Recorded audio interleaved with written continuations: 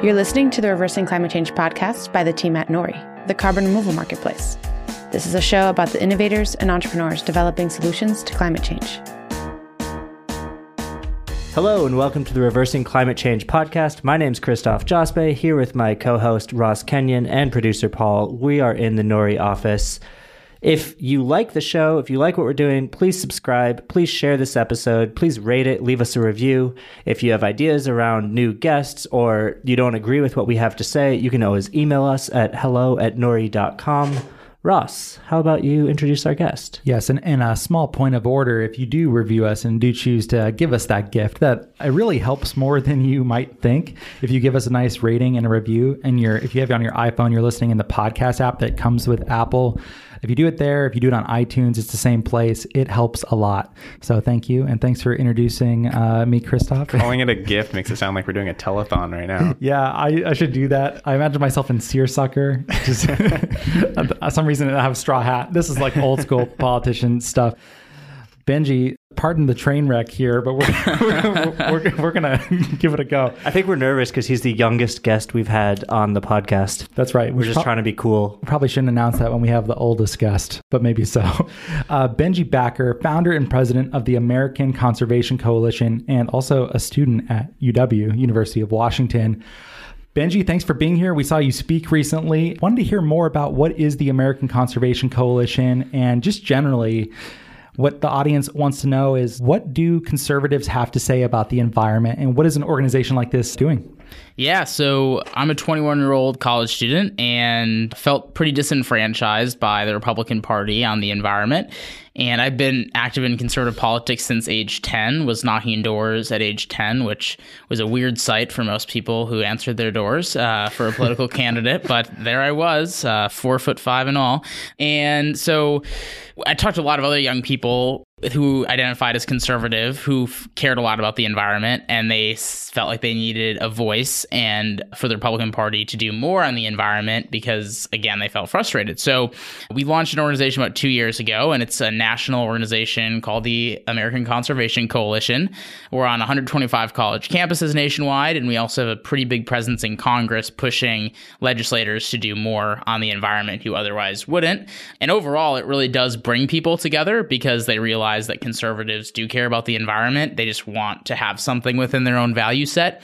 And the study I always point to is to the University of Michigan study that showed that climate change skeptics, who tend to be more conservative, are actually more eco-friendly in their day-to-day lives than climate change activists and people who really care about climate change. And the University of Michigan, and I believe it was Cornell, partnered on that study, and that's what it overwhelmingly showed. And that's just to say that people who maybe aren't as engaged in these conversations do still care. It's just a matter of getting something to them and having them become active so things do happen on a national and state and local level.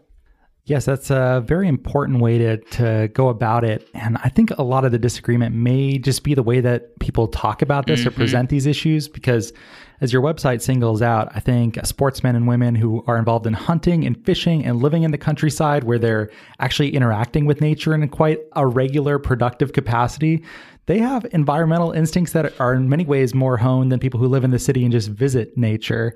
And so what has failed? How come they haven't been activated in the correct way recently? I feel like you're the only person I've heard talk about this, except for maybe when we had Todd Myers on, or there's a couple others. But Right. Yeah, I mean, that's a really good point, that a lot of times conservatives or people who don't seem like they care about the environment or are more out of the conversation are the ones who live in the environment, and they know firsthand how important it is to protect it and preserve it and interact with it so they can have it for future generations or for their farm or whatever it might be. And I think why those voices have been lost is because most of the voices, like you pointed to, are coming from urban areas who don't understand the issues of people who live out in nature, don't understand the importance of the rights of their property. They don't understand the issues that they deal with every day. And they're like, oh, if we just pass this policy, it's just that easy, you know? And they're living up in the 20th floor of some apartment building, and they have no idea how the environment actually works. So while the motives are good, it's the knowledge is just not there, and they're not acknowledging the people who are out in nature, who are living off of that and are affected strongly by the decisions that are made in terms of environmental policy. So I think when you want to look at returning to a better dialogue on the environment, you have to understand that, yes, urban areas matter in those discussions, but so do the rural areas, if not just as much more. And you got to take that into account, and the people in those areas into account, because as we've talked about, they care about it just as much as anyone. Yeah, we've been to a lot of farming conferences, and oftentimes farmers and environmentalists do not make good neighbors, or they just haven't figured it out. There are cases where they have, like when we had Trey Hill on the podcast, who's a farmer in the Nori Pilot out of Maryland. He has been working with environmentalists and considers himself one, but I think a lot of times the perception, and this may be false or in some cases may be true, of people from the city coming in and wagging their fingers at farmers and saying, you and your father and your grandfather have all farmed this land wrong and you're harming the planet and hurting everyone. And that isn't always the best way to be persuasive. I don't know if that always works. Can we try to define something here? What is environmentalism as a definition, and what should environmentalism actually be? Yeah, so that's a really good question. I was at a conference here in Washington State where I asked the conservative audience who considered themselves environmentalists just generally. And almost every hand went up, which I actually was kind of surprised by. Wow. And then what I was trying to get at was in today's terms. So then I asked and clarified, do you guys consider yourself an environmentalist in today's terms? Which, again, I thought would have been the question the first time. But no one raised their hands, as you might not be surprised by. And it's because environmentalism should be just about caring about the environment. You might have different approaches as to how you want to go about that, but you just care about the environment. You want to protect it. You would go above and beyond to protect the environment, whether that be through your own actions or political or whatever it is. But instead, it's been co-opted as a completely political term that when you hear environmentalism, you hear Al Gore, you hear like massive climate change reforms like the Paris Accords and the Green New Deal. And a lot of people are turned away by those three things and other words that are symbolized. So then they think of environmentalism as this politically divisive term that they don't even want to come close to associate with. And then as a result, a lot of people end up going to the exact opposite and, trying to be anti-environmentalist, even though they care about the environment. So it's turned into this kind of crazy notion. And again, it just should be about caring about the environment. But unfortunately, it just isn't anymore. And there's plenty of reasons for that. Christoph sent this up so well. I want to do the same thing with conservatism because I think people, I'm going to spiel out. I'll let you have the first whack at it, but... you can spiel out. Oh, I definitely will. I think when people think about conservatism, they typically think of Tucker Carlson or Bill O'Reilly just yelling at people on TV. It's like there's like a couple minutes to yell or turn their mic off. And then 2 minutes hate, right? 2 minutes of hate, yeah. I think it's more than that usually. Yeah, I've also seen some that are longer than that, but... There's a rich conservative tradition out there, too, that is not well represented. It might be the format. It might just be political discourse in the country at large. It might be both. But just broadly, what is conservatism? Whew. In 2019, that's a very loaded and difficult question. And I think it has been difficult, especially in the last 3 or 4 years. If you do the math, there's like something that's correlated with that. But someone who's correlated with that. I mean... When it comes to conservatism, what I think of and why I was drawn to it as a young person, it was limited government, not like no government where like you were just having all out anarchy, but limited government and like common sense solutions where you balanced local, state, and national decisions. You had a positive discourse. You took into account the environment, the economy, and all different parts of American culture into decision making. And it's about equal opportunity for all, giving people opportunities to succeed in what I think is still the greatest country in the world. And I think that we have strayed as conservatives from that. It's turned more into a hostile, anti-left dialogue and oftentimes doesn't represent limited government ideals, even pro-economic ideals. And I think, unfortunately, conservatism, there's really no good answer to what conservatism is right now because it's so hard to define. I don't think someone like Tucker Carlson spewing like a hateful 2 minutes on Fox News would have been tolerated by conservatives 10 years ago. And it's just kind of been a slow and steady way down, in my opinion. And like when I was drawn to it, it was 2008, 2010, 2012, Mitt Romney. That reminds me of when I think this was in 2009. My background is I ran the college Republicans at Arizona State. Ooh, did you know that, listeners? Whoa. Paul's talked about that elsewhere, but here it comes for you now. Yeah. And I had gone out to DC for a conference, a week-long conference. And I remember, I think it was hosted by Young America's Foundation. And I remember talking to one of the other students who was there about it and saying, like, I really wish, like, conservatism was better represented in the public sphere by like smarter, nicer people. Like it's just all Ann Coulter and Rush Limbaugh right now. So I actually, like 10 years ago, I think we were in nearly the same position, just maybe to a different degree. But I was making the exact same complaint 10 years ago.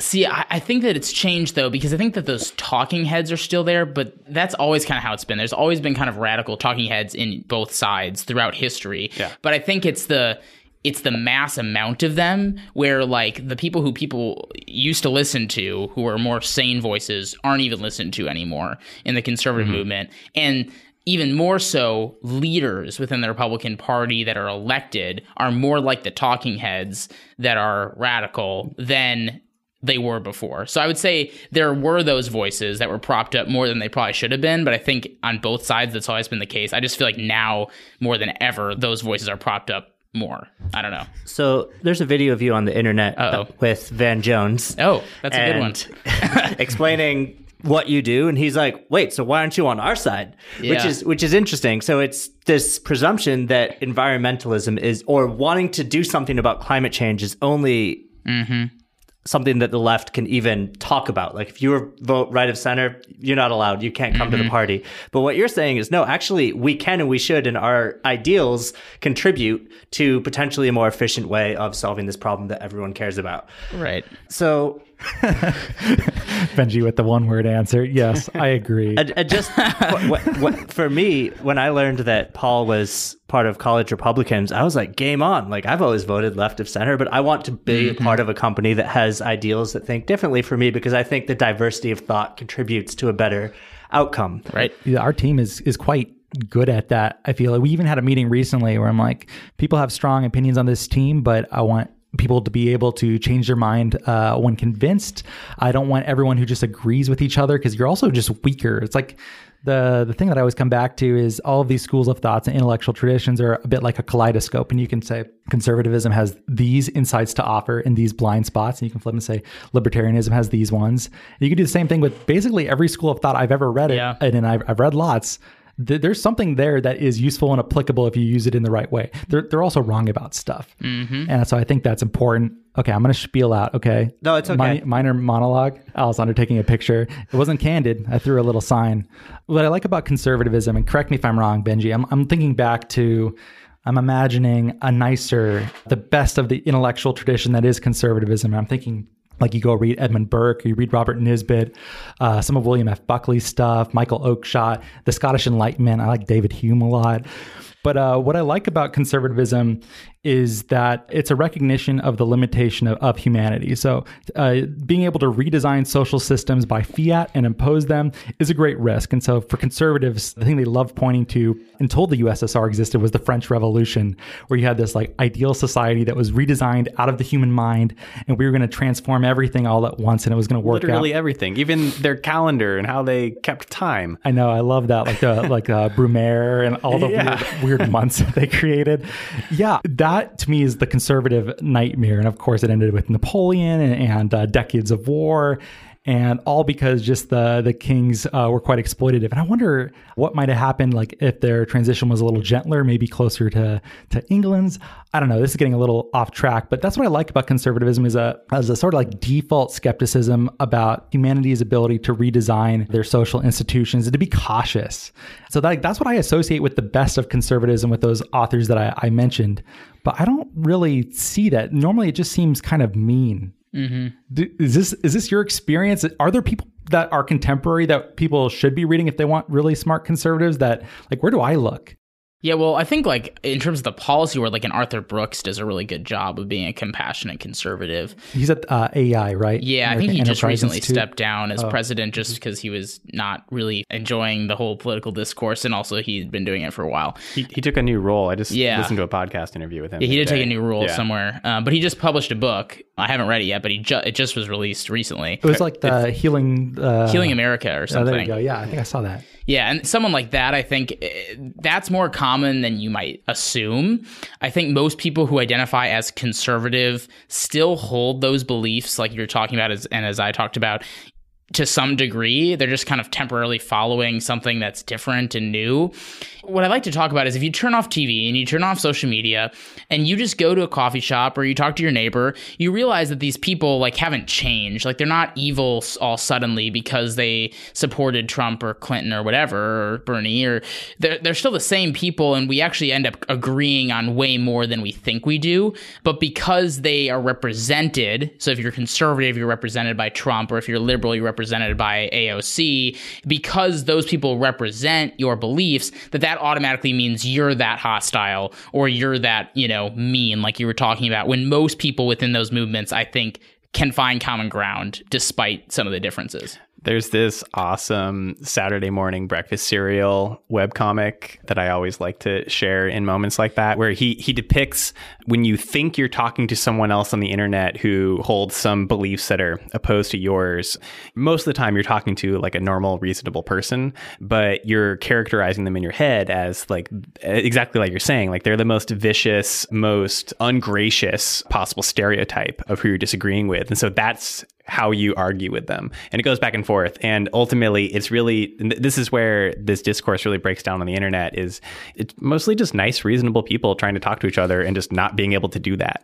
And if I may jump in with my, I don't know, expected, typical, Ross knows where I'm going. I grant it. Just make it quick, because we all only know. like the 15th time it's come up.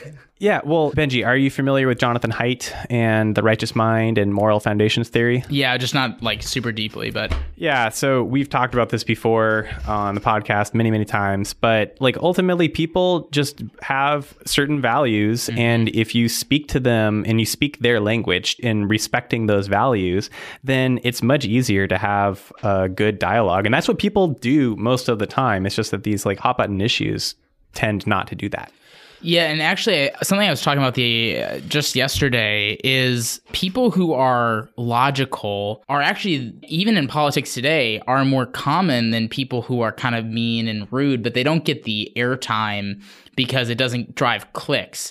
And so it's really hard for someone, like somebody that I really look up to is Mike Gallagher. He's a congressman from Wisconsin, and he is like, he really understands young people, but he's conservative, and I think he's pretty good on most issues, and he's willing to work with both sides. But even though he's young and he gets it, and most people in the United States would probably have a massive amount of respect for him if they knew who he was, he doesn't get the airtime because he doesn't say mean things. And so it goes back to, like, those people know how to talk to people in their minds and where they're at and their value set, and they know how to, show compassion, and they know how to associate with them. But those types of people aren't pushed to the top of the pedestal in American politics right now to a degree that at least I haven't seen in my lifetime, albeit short. But like, that's just something that I think is part of the process and part of the problem, that there are a lot of people out there who believe in common ground and believe in their value sets combining with other people's, but it's just not popular to the mass culture. Yeah, I think you're spot on. I think part of it is sort of like a technological determinism or thereabouts, that the way that media is marketed and monetized sort of encourages clickbait. Man, I don't really like Vice very much, but holy cow, like I always read the comments. I'm like, God, this article is just like pushing the buttons of everyone involved. I'm like, this is what sells ads these days. Yep. And it's the same for all sorts of platforms. And I think it's really harmful. And I think we're now living in the repercussions of this new media world. Let's move on to specifics though, Benji. Say we grant that you're not a terrible person for being a conservative. Let's say we do. Hypothetical. Hypothetical. Yeah, you're in the good graces, but you can fall out of them at any moment. Be very careful. You've been warned. I am walking on eggshells currently in this office. There are eggshells on the ground. Can you hear the fear in his voice? What might be a conservative approach to climate change, or how can you persuade conservatives that there is a way that they can care about this and not betray their values or throw capitalism under the bus? Or we just want to start with that. Yeah, so I think first I'll answer the second part of the question, because I think you've got to get conservatives involved before you even talk about some sort of policy. I think a lot of people, unfortunately, are just jumping to a policy and then they're like, oh, wait, where's my audience? I'm conservative and I care about climate, but where's my audience? Like, they're not there. So there's some people who are on board with climate change reforms within the conservative movement, and it is a growing number, but not enough to make it a massive wave yet. We're getting there. So how do you get them involved? Well, first of all, I actually think, despite really disliking the Green New Deal, I think it's forced Republicans and conservatives to get on board. And I think that's a benefit of the Green New Deal, is that it's so against what we believe as conservatives that it's pushed us to say, if not for the environment, at least politically, we've got to get some sort of alternative done. And so now you're seeing new voices who might be surprising in the climate discussion. So it shouldn't take that much, but that's partially how people are getting involved. The next way is talking about some basic ways as to how capitalism and the market can play a role in climate change reform. The easiest way to look at it is you can talk about tangible things like little technologies that everyone's starting to use that are reducing emissions or energy usage. You look at like even just something that's easy for people to understand, like the Nest thermostat, which you can control from your phone and reduce your energy usage, and just simple things like that to get people engaged, to say, okay, like there's a technology that, you know, was spurred by innovation in the market that's helping reduce emissions, or the electric car or hybrids or whatever it might be. That's something that came from market demand, and it's reducing emissions and it's improving technology, and that's the future. And how the United States led in emissions reduction in 2017, we don't have a massive government policy, but a lot of it came from innovations in technology or in transportation or whatnot. So making it accessible for people to realize that those two things, innovation and the markets, go hand in hand with the environment is something that a lot of people don't understand. And that the more innovation and the more technology and the more the market grows for the better from consumer demand, the more emissions are going to be reduced. And that has to be a part of a government policy if there's going to be one. So that's an easy way to bring conservatives in, and that capitalism can play a huge role in opening up the market for more innovations and more technologies to continue reducing emissions. And again, that's the first step, I think, in bringing people into the discussion who otherwise haven't been. So I buy all that. And, you know, to go back to 2017, a major reason because that emissions went down is because coal plants weren't economic because the cost of natural gas became so cheap. And fracking played a major role in reducing those costs. And whether that's energy independence or actually we're just going to become an exporter of fossil fuels, who knows, is to be determined. But we're talking about emission reductions. That only goes so far. Right. What it doesn't acknowledge is that the greatest market failure of all time is the failure to price carbon as an externality, to say if we emit CO2, it accumulates in the atmosphere, that causes the greenhouse effect, that warms the planet, that causes climate change. We're here on the Reversing Climate Change podcast, so we obviously think about, well, how do we make this problem just go away? And whether is that a market failure though? It's a market failure. Well, I'm laying some like easy softballs here. It is a market failure to not price in that I'm adding this problem and I'm not figuring out how to reverse that problem, right? Or is it more like a tragedy of the commons problem? And who creates those? That's debatable. Yeah, that's a fair debate. Yeah, don't derail the guy too much. Let him continue. We can talk terminology. Fair debate. Later. My point is, we're not going to get there with nests. Like, nests are cool. I'll install a nest because it's going to reduce my energy footprint and it'll save me money. So I'd be silly not to, right? Right. And game on, whatever political color you are, you should support that. But CO2 is still going into the atmosphere because, as I just noted, like, we're building more natural gas plants. So we're not capturing the CO2 there. That CO2 is going up. So what's the free market approach, or something that is palatable to the right of center audience that can actually solve this whether it's tragedy of the commons or market failure to price in carbon, what's the right approach here? Yeah, so I guess what I was trying to get at there is that's how you bring in people to the discussion and show how tangibly the market and their personal decisions as people can work hand in hand with climate change. Because they see it as something that's like, I'm just a person and the only solution is this huge government policy and it's so above my head and I don't know how I can relate to it. So talking about like solutions that they personally can relate with, as well as like direct effects of climate change that affect them tangibly, those are the ways to get people into the discussion. So that's what I was going towards. But I totally agree that you've got to talk about the bigger problem too. So that's the next step. I didn't want to be talking for 15 minutes straight. So the second step for that is, we talked about this a little bit before, but there are different ways to reduce emissions in terms of climate change, like carbon capture and storage, and an increase in clean energy, which I think the market will show as something that is more competitive than a lot of conservatives even assume, especially if you allow nuclear and hydropower to be a part of that mix.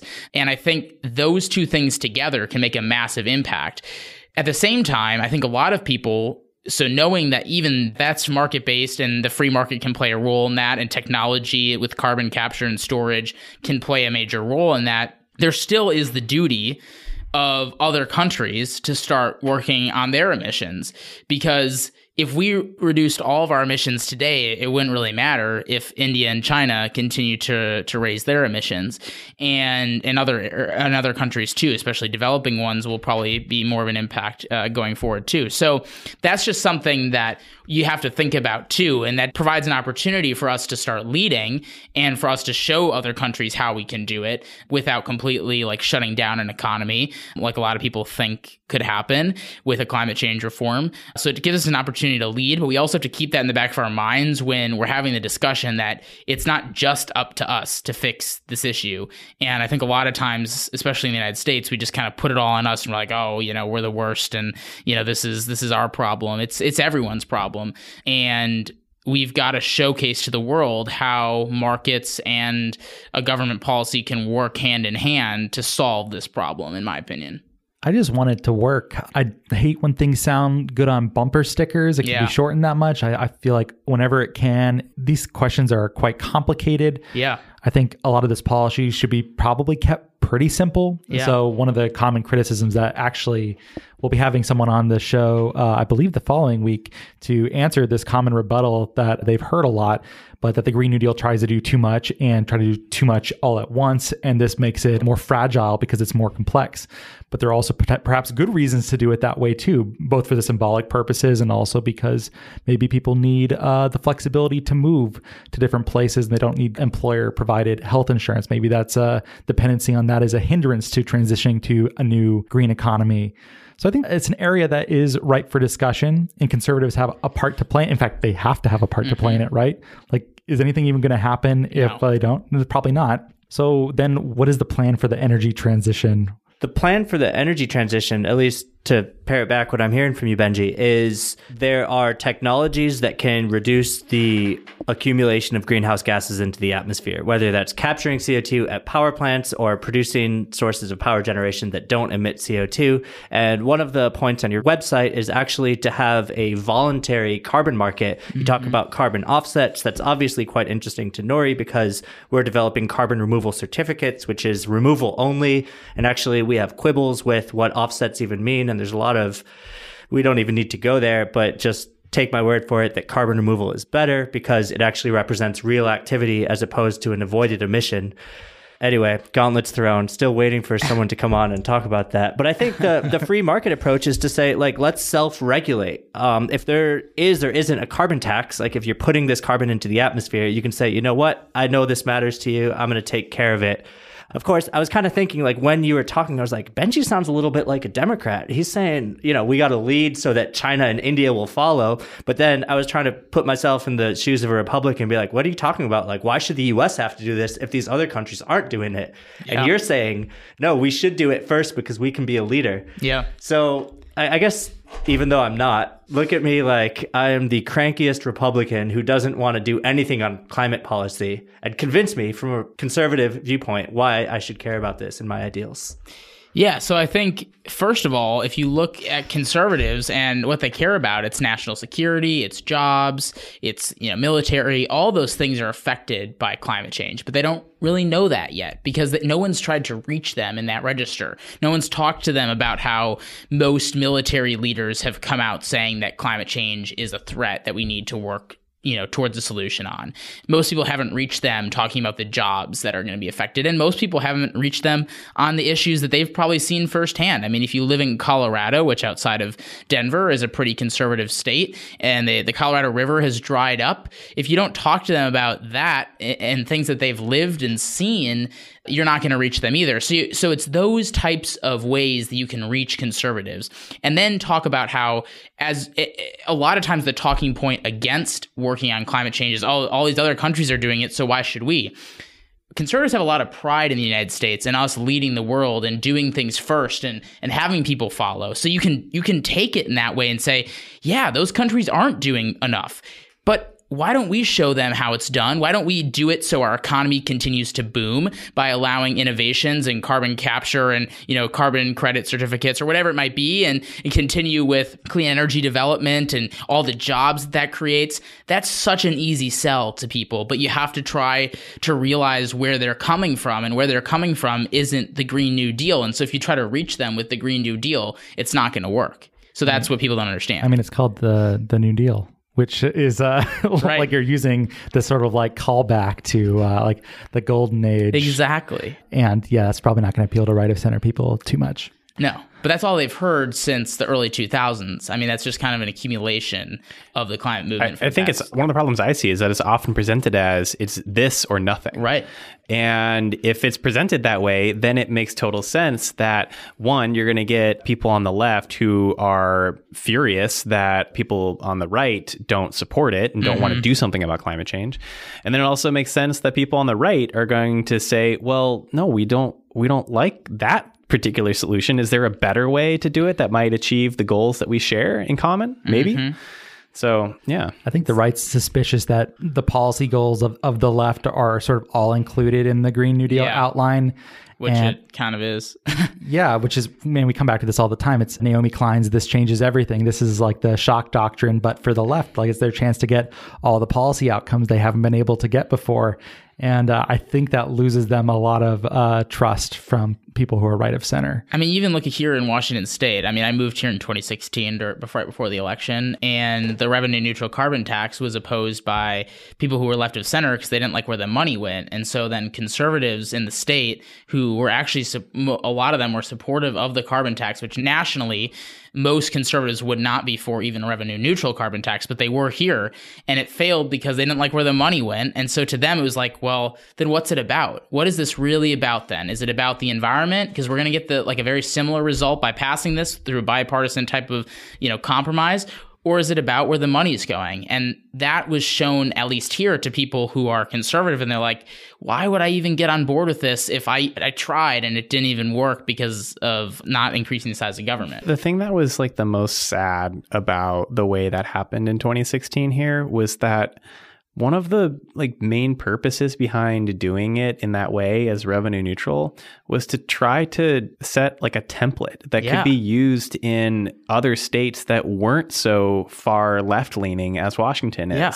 How are you going to get legislation like that passed in the Midwest unless you come up with a way to move that forward? So partially the reason why we haven't had climate and environmental results, and there are plenty of other environmental issues worth talking about, but one of the reasons is because conservatives haven't put together their own plan.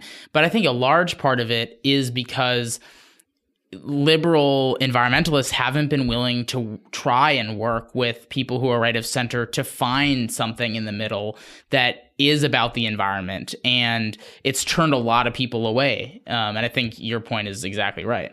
To that end, have you been able to find a way to make inroads with people on the other side of the aisle and work together on some sort of common cause in your organization? Yeah, so the Nature Conservancy and Audubon have been great partners of ours, but they're moderately left of center. And I think usually on a campaign like I-732, revenue neutral carbon tax in Washington, they were, willing to work on that type of compromise. And I think they are nationally and in almost every state that they have a presence in. So I think that those organizations do a really good job of realizing, but that's partially because a lot of their membership is conservative. Like Audubon, up to 50% they say is conservative, between 40 and 50%. That's a big chunk that they represent. Whereas like the ones that dominate the discussion, the Sierra Clubs, World Wildlife Fund, those types of groups don't want to work on a compromise. And I know the Sierra Club president and CEO pretty well. He's a really nice guy. We have a good relationship. But in terms of like finding partnership opportunities, they just aren't there because they're not willing to compromise at least even a little bit on where they are. I really like the Nature Conservancy's pragmatism and using property rights to achieve those outcomes. It's like impossible to even object to, except I've seen objections for stuff like their oil leases. So stuff like that is more controversial, but like the basics of using property rights in a way, I feel like if you were conservative and you wanted to oppose it, how would you even do it? I feel like if they want to do that on their land, then who private money. With private money. What is the common ground with the left, Benji? Where should people be looking? How should we be crossing the aisle and working on these things? So I think when you look at, personally at ACC, we like to focus more on the non-climate issues first when we're trying to talk with both sides. I know to a lot of people that sounds kind of alarming because you're like, well, the climate issue is the most important one. But there are so many other environmental issues worth talking about, like national park backlog, which almost everyone would agree we need to fund our national parks. Like 95% of Americans support national parks. So that's something, but it's also not getting done. So what are those 5% all about? I don't know. There's always 5%. I'm anti-national parks. There's always 5% somewhere, right? If you ask everyone if they oppose whatever, I'm sure at least. Yes. I'm kind of surprised it's as small as 5%. Yeah, there's always 5%. It's like, wow, I don't know who you are or where you are, but I probably never see you. And where do you live? I don't know. It's like the old like Simpsons joke of old man yells at cloud. Yep. Just like Grandpa Simpson just yelling. Yeah. Those darn national parks. Yeah. It's always their fault. Our greatest idea, I'm told, by Ken Burns. Yeah. Yes. So it's just like issues like that where we haven't been able to come together, even though it should be really obvious, and we actually do agree, that I think we need to start out at, because those issues do need to be tackled. So national parks, the Endangered Species Act hasn't been effective, but we need to have a policy there. But everyone agrees that we need to have a policy for endangered species. I mean, it's things like that where I feel like that could be the catalyst to future conversations about like climate change. And I think that can happen pretty quickly. I mean, that sounds like a far off thing, but I think that can happen pretty quickly if we actually start talking about it and making that mainstream. But if you want to jump right to climate, which a lot of people do, then you have to start with the notion that the person who might be skeptical or not as involved or doesn't think it's as serious, that they're still wanting the same things as you. They still want clean air. They still want clean water. They still want to preserve the environment for their kids and the future generations. So if you start there and you're able to actually know that you have the same goals in mind, it's easier to have a conversation. I think most of the time on climate, people start the conversation thinking they're at polar opposite ends of the spectrum, and it just doesn't go anywhere because of that. And so as cliche as it sounds, you have to realize that there's at least common ground in the goals of cleaning up the air, cleaning up the water, and making the world a better place. And then you can go into the policies knowing that at the very least you have the same common goals. But I think most people go into those conversations thinking that you don't. And then you can start having the policy discussions. Starting with the assumption that the person you're speaking with is a decent person has gone deeply out of fashion. Yeah, you would think I wouldn't have to say that, right? I think independently of whether or not they are actually a decent person, they could be quite bad. If your goal is to persuade them, I never understand if people imagine that they're just going to conquer the other side, and like these like cultural moves in the country are cyclical, right? Like you're going to have it come back the other way, and whatever new policies or powers you give to the president or the legislature is going to be used against you when the cycle turns and when the culture turns against you too. I think people kind of are like short-term thinkers in that way, and it's dangerous. It is. And a lot of people don't think that they're thinking that way, but they are. And then there's just, if you're trying to convince somebody or have a decent conversation, you start with hostility. It's like, you'd think common sense would be like, that's not going to work. I would challenge the listeners to go out there and find someone that you might not see eye to eye with and try to have an egalitarian discussion. Even if their views are truly horrendous, at the very least, you might get a good story out of it and learn something. I was just going to put you on the spot and cite the intellectual Turing test, which seems super relevant here.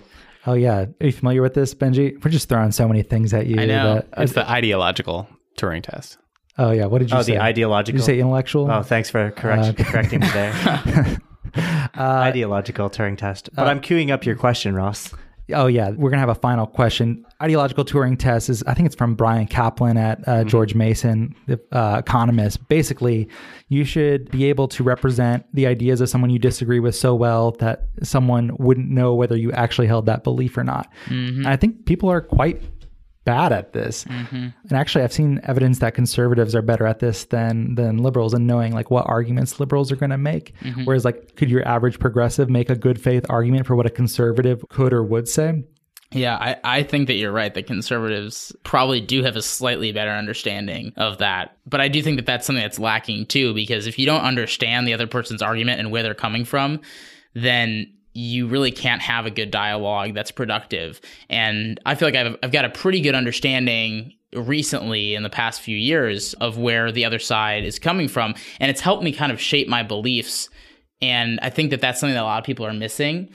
Like when I was younger, I was just so caught up I was actually in the Tea Party. I would sit down at the dinner table. My sisters believed in climate change and I didn't believe in climate change. And I was like screaming at them like, it's not real. Like stop, making it up. And then, that was me at like 12, but I was like so consumed and I never really tried to listen to the other like person's side. I've never like changed my beliefs on conservatism because I've listened to people talk about climate change, but I've been more open to it. And I think that that's what happens when you are able to understand the other side's argument. You have a better understanding of the way that they look at life. You have a better understanding of how to approach issues that they can maybe collaborate with you on, at least some people. And it's a way better opportunity to get things done, even if you don't agree. And I think it's really like, if you're listening to this, if you say abortion or immigration or whatever, you can't make an argument for the other side, then you probably don't know enough about what the other side's standing for to have a cohesive debate on it. And I think it's really important to know on the issues that you care about how the other side could argue so you're prepared, and also just so you can understand where they're coming from. Absolutely. I think that's a very good exercise. And the older I've gotten, the more I've read, the wider I've read, the more I realize I'm kind of an idiot and like how much there is to know. I'm like, oh God. We are all pretty much idiots. I'm learning stuff all the time. And the world is just so complex. And then also if you introduce that people can legitimately disagree over how to rank values, then you're opening up a whole nother section of things. The world is hard, basically, and it helps better. Even if for practical Machiavellian, if you want to out-argue someone, it's usually better to listen to them and understand them. Yep. But also you might learn something, or you might not. Maybe you'll just burn your empathy reserves to the ground. Okay, so last question that relates to this. We ask this question sometimes, and I think we should ask it more often, Benji. Who do you think is the smartest person who disagrees with you?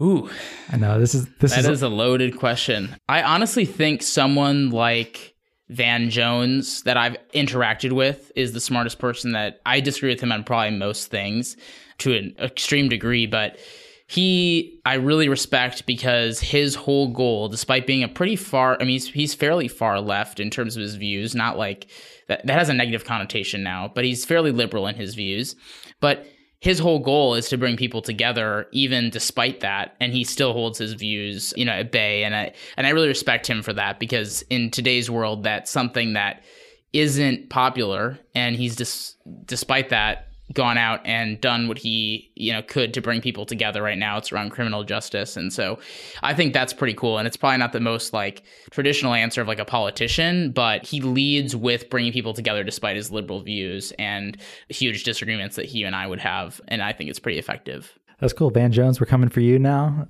Out of the list. You can say Benji Backer as well. Well, Benji, thanks for being here. Thanks for letting us put you in the hot seat. I think it's fun. Listeners, I hope you like it. I think a lot of our guests tend to be more progressive. So hopefully this was stimulating. If you like it, or if you don't, feel free to reach out to us at hello@nori.com. And a reminder to please rate and review the show if you like it. And if you don't, you can skip that part.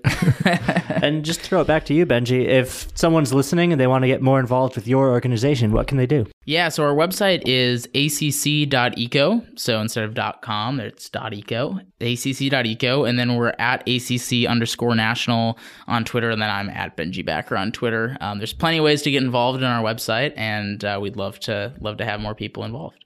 Is it primarily for conservatives? Is there room for people who are left of center to come together and work on issues there? For sure, especially on specific projects that we do. So like becoming a member of ACC and staying, in contact with us for certain like advocacy things we're doing around like national park backlog or some important campaign. Really easy to get involvement from both sides of the aisle. So, we're happy to have people from all political stripes work with us. We moved on kind of quickly from that, but I think working on some of those things where agreement is so high would probably go a long way to building some trust between the groups. And it feels, does anyone trust each other? Like if you're not inside of the political clique, I think it's impossible to even talk these days. Yeah. And it's worth noting, like the best thing you can do to be prepared for climate change is actually be more neighborly, because the closer we are, the more tight-knit we are as a community, the better prepared we are, the more resilient we are to actually solve this existential threat. And also, like, it's not an us versus them. It's not this side versus that side. Like, we're all on team reversing climate change. Yeah. The world hasn't figured it out yet, but one day we will. Good luck I think it's to sooner us, than we think, actually. Yeah. I hope so. I hope I'm always hesitant to use the phrase. I almost did. We can see the light at the end of the tunnel.